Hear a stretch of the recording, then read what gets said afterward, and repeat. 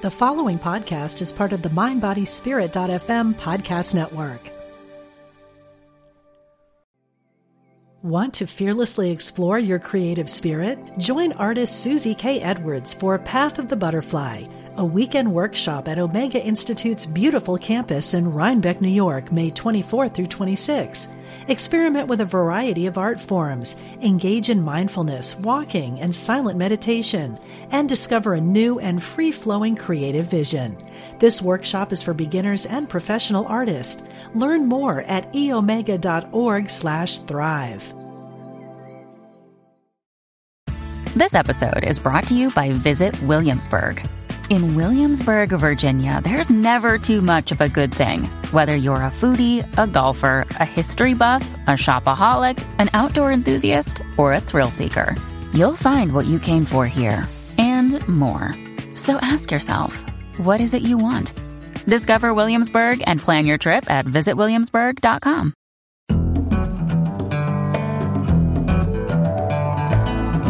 From Spirituality and Health magazine, I'm Rabbi Rami, and this is the Spirituality and Health podcast. Our guest today, Tao Lin, is an American novelist, poet, essayist, short story writer, and artist. He's published numerous novels, a novella, 2 books of poetry, a collection of short stories, and a memoir, as well as an extensive assortment of online content. His newest novel is called Leave Society, and a review of the book appears in the July-August issue of Spirituality and Health magazine. Tao Lin, welcome to Essential Conversations. Yeah, thank you for having me, and thanks for reading my book. It's not a short book, so I appreciate it. Well, yeah, it's not really, it's not a long book, I didn't think, and the it moves quick, and the characters are engaging, and it triggered a lot of questions in my head that weren't about the book. I'm not going to ask you, like fanboy questions about the plot and stuff like that. I'm looking for more general philosophical things that the book made me think of. And hopefully they will spark something in you so that we can have a conversation about them. And one of the first things that the reader of the new novel, Leave Society, learns about the protagonist, Lee, is that he's meeting with a medical doctor while he's on LSD. And I know, because I read it, in your 2018 book, Trip, LSD also plays a role. So I'm just curious, before we get into the new book, what's the connection? Yeah, my use of LSD, it comes out of, before in the past, I used a lot of pharmaceutical drugs like Adderall and Xanax and opiates, and in a self-destructive way. And I sort of reached a bottom with all that, with being addicted to those drugs. And then at some point, I turned towards natural drugs like cannabis and psilocybin. And LSD is semi-natural, and it's also a psychedelic. And I've just found these drugs, these natural drugs and psychedelics, much more sustainable and less toxic and less addicting. So at the beginning of the novel, the character is on a quarter tab of LSD, which is kind of like microdosing, if you've heard of microdosing. Yeah, Michael Pollan's books are promote that. Yeah. And on that dose, you can function pretty well. And for me, on that dose, it just makes me more of a outgoing, more normal, happier person. Because otherwise, I'm pretty glum and kind of autistic and just not that social. So it helps on a therapeutic level. Have you done more than microdosing and had some kind of spiritual experience on LSD? Yeah, I've had bigger doses. I haven't had such a big dose that I had just like a spiritual experience where I lost my sense of ego on LSD, but I have on psilocybin and DMT. But I don't do that often at all. Like, I haven't used a dose bigger than microdosing in probably like 5 years.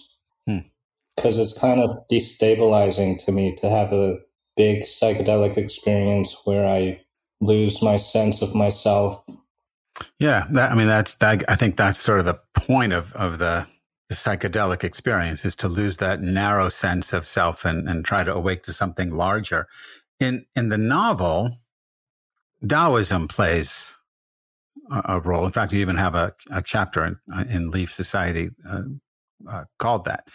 And as I'm reading, I mean, just the notion, just the title, Leave Society, I mean, that could mean so many different things. But I read the book just after I just finished reading this article in the New York Times about something in China that I can't say it in Chinese, but in English, it translates as lie flat. And have you heard of this?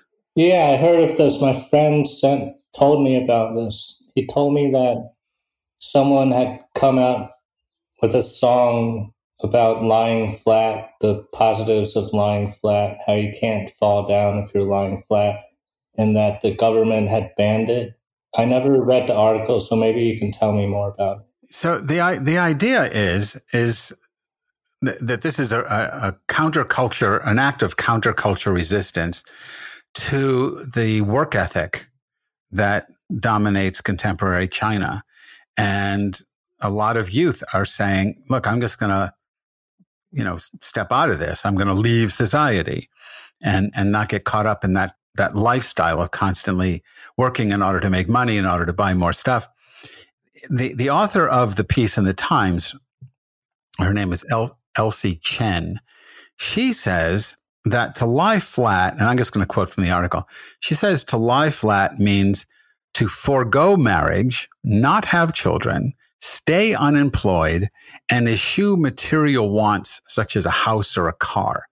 It's the opposite, she writes, of what China's leaders have asked of their people. And that's why it's so controversial, is they're looking for people to be very, to raise their lifestyle and to want to have things, and that will get them, working. In her article, she doesn't connect it to anything in Chinese culture. But when I read the article and then read Leave Society, it seemed to me, and I just want to get your take on this. You don't have to have read the article. I'm just curious. It seemed to me that the Chinese communist work ethic sounds very Confucian to me. You have this obligation and you're trying to always better yourself within your status in the society. Whereas this lie flat, or what Lee does in Leave Society, it's very Taoist, especially the Taoism of Chuangzi, which is about, just what we might call, like Timothy Leary, to go back to the LSD thing, turn on, tune in, and drop out. It's a very laid back way of being in the world. And like I mentioned earlier, you have a chapter in the book called Taoism. And I'm just wondering if you see, let me ask it this way. I'm wondering if you're attracted to Taoism as a philosophy. And then the follow-up question would be, if you have friends or connections in China and they're aware of this, and do they see Taoism as part of this lie flat, or lie flat as part of Taoism? I don't know anyone in China at all. And the only people in Taiwan where my parents live that I talk to are my parents.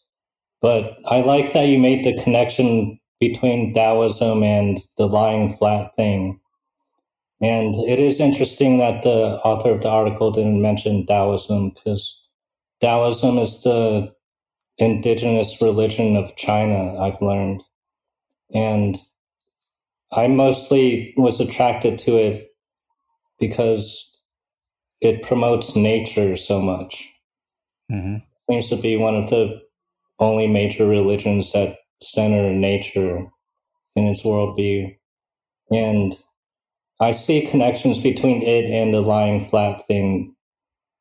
Yeah, because Taoism, its ideal, at least in the Tao Te Ching, is for people to live in villages and to not have knowledge of the outside world and to just live simple lives.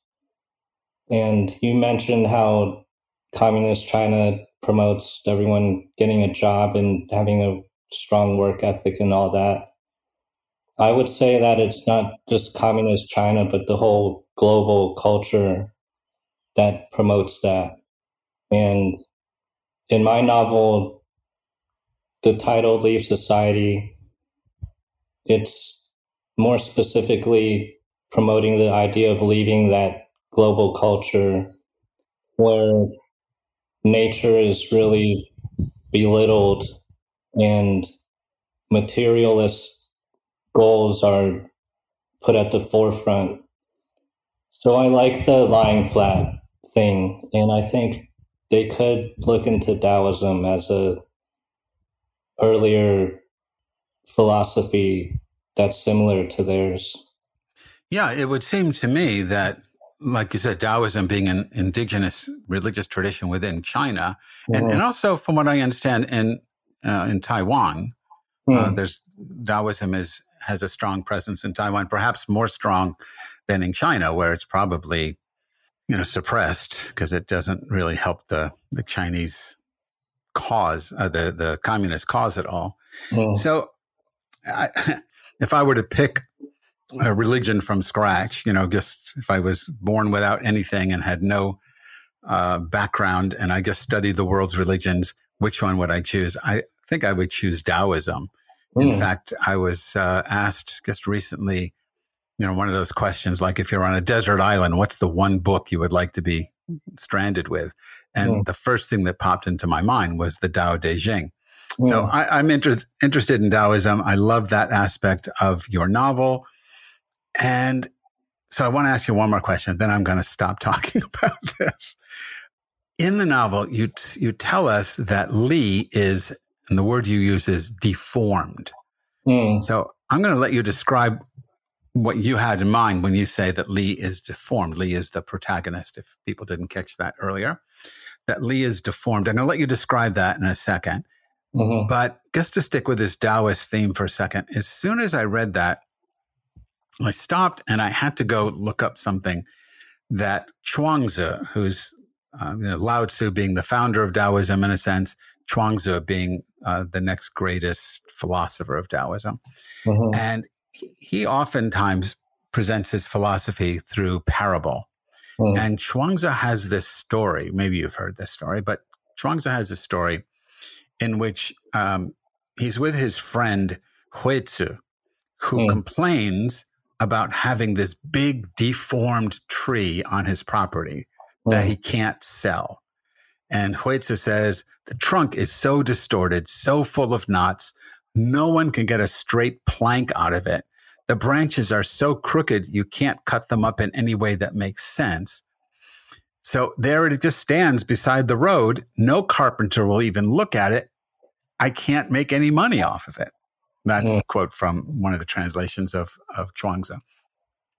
But Chuangzi tells us, because the tree is deformed and has no monetary value, the tree, all the other trees around it being more straight and easily turned into planks for a building, they're all cut down. But because this deformed tree is useless, it lives this ancient, it's an ancient tree. It just lives on and on and on. So I'm wondering, and maybe I've misread this completely, but it seemed to me that the Chuangzi's deformed tree speaks to, or let me ask you this way: how might Chuangzi's deformed tree speak to your notion of Li being deformed? Yeah, Li is deformed in one way. The main way he's deformed is he has this chest deformity where his chest is sunken because he just didn't get enough nutrients or something. So his chest, when growing up, it didn't expand to the normal size so that it sort of flattens his heart and lungs. And while you were saying all that, I imagine that Li could have been like the tree if he was in a time of war and the government was like, recruiting people to go fight somewhere, they probably pass on Lee because of his deformity, because he gets out of breath really fast and he just looks pretty weak. But in the novel, there isn't anything like that.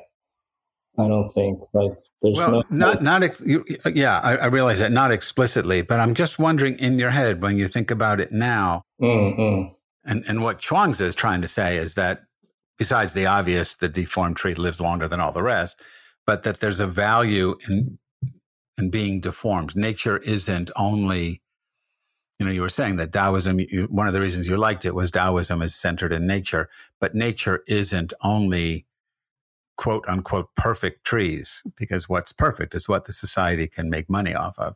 That nature includes the deformed and maybe honors the deformed in some way that those of us who really are absorbed in the society miss out on. Yeah, I can see that. But also, there's other aspects to it, because even though Lee has this chest deformity, society can still use him in the same way it can use anyone else, as a consumer and just as a participant in the whole materialist push, and just to help buy stuff and participate in politics and corporations. So in that sense, even though he has a deformity, he's still being used by society, I feel like. And so no escape, which makes the notion of leaving society all the more radical, I suppose. Yeah, it's something deliberate you have to do, I feel like, because no matter how deformed as a person you are, you're still going to be in society when you're born. I guess if you're really deformed, like in the book I write about severe autism, and they could be said to be deformed mentally, and they're so deformed that society has no use for them. But still, it's not an enviable position. Sure. Want to fearlessly explore your creative spirit? Join artist Susie K. Edwards for Path of the Butterfly, a weekend workshop at Omega Institute's beautiful campus in Rhinebeck, New York, May 24 through 26. Experiment with a variety of art forms, engage in mindfulness, walking, and silent meditation, and discover a new and free-flowing creative vision. This workshop is for beginners and professional artists. Learn more at eomega.org/thrive. Yeah, I mean, that's extreme on the autism scale, I guess. But Lee isn't anything like that. I mean, he's capable of not only agency, that he can do what he wants, but he's capable of making this leap out of the norm into which he was born. But I want to change directions for a second, and because there are just things that's because I read both Trip and Leave Society that just sort of struck me, and one of them is that in both books you reference the philosopher Terence McKenna. And I know I was supposed to know that name. I had to look it up. So it just didn't flash in front of me when I saw it in Trip or in Leave Society. But when I saw it again in Leave Society, I went back and looked at Trip, and then I said, okay, so who is this? And I did a little research on it. But tell us a little bit about Terence McKenna and how his teaching informs your thinking and your writing. I don't think you should have recognized him, because I had never heard of him until 2012 when I was like 29. And then somehow I heard of him, I heard of him on Joe Rogan's podcast. And at that time I had reached a bottom with pharmaceutical drugs and had a really bleak worldview. I just felt that life was meaningless, and I couldn't find any compelling arguments for why to feel good about life. And then I encountered Terence McKenna, and he promoted natural drugs a lot, psychedelics. And he also promoted nature a lot. And he's partly who got me more into Taoism. I had read some Taoist stuff in college and found it interesting and attractive, but then I lost touch with it. But then as I was trying to get away from pharmaceutical drugs and a bleak worldview, I encountered Terence McKenna. And I feel like the main thing that he inspired me to do was try to figure out the world independently instead of getting other people's opinion on it. And he led me to read a lot of nonfiction books. And then in Leave Society, I include a lot of my research. Did you notice the nonfiction that I included? Yeah. It made it. I mean, I'm not normally a fiction reader. I like nonfiction. That's mostly what I read. So it made the book richer for me because this is I feel more comfortable reading the nonfiction stuff. Yeah. So I absolutely picked up on that. So this, and it's also interesting, and we don't have to go into it, but to bring real life people into the novel that way, I thought is just sort of a nice little plot twist or something, just the way of doing it. So again, I want to turn to something. There was a phrase in the book, and I didn't write down where in the book it is. I just wrote down the phrase itself. But you coined this phrase, going beyond instead of away. And I want to unpack that with you a little bit. What I've got a bunch of questions about it, but let me not take you off on my side trail, my side trails here. What do you have in mind when you say going beyond instead of away?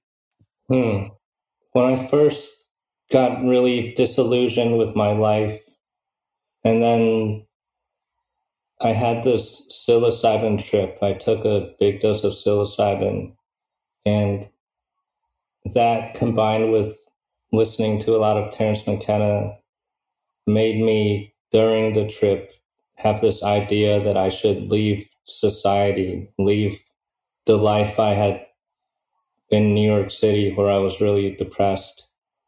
And then at that point, I realized that I didn't know what I would leave towards. So that's when I started researching a lot and finding nature as something that I could leave towards, being really urban and detached from nature. So I started to think that I wasn't leaving society. I was more just going past this layer of society that I was surrounded by to reach this other place where I could work on, or just where I could find communities that were outside what I call in the book dominator society. So when I read it, I read it at a funny time because I was reading the book and my mom had just had a stroke and she's doing fine now. But at the time, as I'm reading the book and got a phone call from my sister that my mother had a stroke, it looked like she could die. And my sister said to me, and I'm sort of quoting her, but paraphrasing her, when she dies, my sister said, we'll have to deal with the fact that she's gone away. And I just read going beyond instead of away. And I realized that that's wrong. That not what you wrote, but what my sister said. Yeah. That when we think of away, we think of, we're at point A and we're going to leave A and go to B. But, and that's going away. But when I read going beyond, I thought of going to a wider place that includes A and B and C and D and E and all the rest of it. That this beyond is an infinite, ultimately, I would say, an infinite carrier or space that holds all existence. I mean, I'm turning it into a theological thing here, and that may not be what you intended, but the greater beyond includes where we happen to be. So, and this again is a stretch, and you can say, no, I don't know what you're talking about. But I think this fits with what you just said. When Lee leaves, or when anyone leaves society, if you could actually leave, you can leave the society of New York, for example, which was really detrimental to your well-being. You can leave New York. But going beyond is what I understood was happening when you went into nature, when you found the larger field of nature, which includes Manhattan. I mean, you can't separate these things. So that this whole leave society is not so binary, leaving X to get to Y. It's more leaving the narrowness of society to see the larger society, the natural world in which we live. Not that you stated it this way, but that seemed to me the trajectory of the novel, that you were, at the end, I felt you pointed me in a direction, not of leaving A to get to B, but a direction of expanding beyond A to experience this greater beyond, going beyond instead of away. Does that make any sense what I'm saying? Yeah, I like that interpretation a lot. How it's like, instead of leaving somewhere to go somewhere else, it's more like expanding your context. Yeah, right. Yeah. And you were talking about how you thought of death like that, I think. And I also in the book sort of promote a view of death where maybe when we die, we just enter a much bigger context where we still have access to this world, but we also have access to other things. What do you think about death? So I think something similar. I think death is going beyond and not away. But I'm not sure about, well, because I don't think there's an A and a B, there's no break between this life and some other life. It's all seamless. There may be some connection, like you said, between this world and the next. So I guess see the whole thing as a seamless phenomenon. The analogy I prefer is like a wave in the ocean. So you and I are waves, but all waves are simply the ocean waving. And that when I die, the form of the Rami wave dissipates, but the oceanic nature that was that wave remains. The beyond, to me, is having the wave realize it's also the ocean. And that, to me, is the ultimate leaving of society with its narrow definitions of who I am, and taking leave of that and going beyond that to realize my truer nature, which is the whole, the Tao, the infinite or nature herself. So that's what I think happens when you die. Your form goes, and you become what you already are. This greater reality that is happening is everything. Yeah. And the ocean is so much deeper than just the surface. Yeah. But we live on the surface. We identify with the surface, and the society sort of insists on us being on the surface, which, to go full circle and then to bring this conversation to a close, which seems to me what this whole lying flat idea is. It's that I'm trying to take refuge in the beyond, in this greater beyond, and live more deeply, even though I'm lying flat, but living more deeply than the society with its obsession with the surface world and all of its possessions and things allows us to do. Yeah, I like lying flat in terms of that. It could be like a first step from just detaching from the surface. And then once you're lying flat, you could go into more spiritual stuff, I feel like. Yeah. I mean, now we're making this up. Well, I'm always making stuff up. But if you think about it, when you're in the ocean, if you're struggling in the ocean, you drown. But if you lie flat, in a sense, if you relax, and then you discover the ocean will support you. So that's another element of your going beyond instead of away in the context of this larger phenomenon in China and maybe in Taiwan, I don't know, of lying flat. But we are going to have to leave it there, which is too bad because I really enjoyed talking to you, Tao Lin. Yeah. So our guest today is Tao Lin. He's the author of his new novel. He's the author of numerous books and of poetry and fiction. But Tao Lin is the author of Leave Home.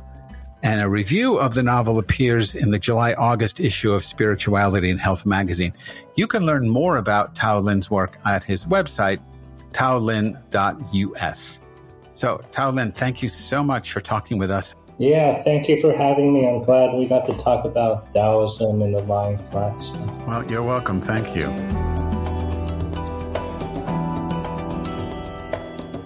You've been listening to the Spirituality and Health podcast. If you liked this episode, please rate and review us in your favorite podcast app. If you enjoyed this episode, be sure to share us on social media and tag us at Spirit Health Mag. You can also follow me on the Spirituality and Health website, where I write a regular column called Roadside Musings. Don't forget to subscribe to the print magazine as well. The Spirituality and Health podcast is produced by Ezra Baker Trupiano, and our executive producer is Mallory Corbin. I'm Rabbi Rami. Thanks for listening.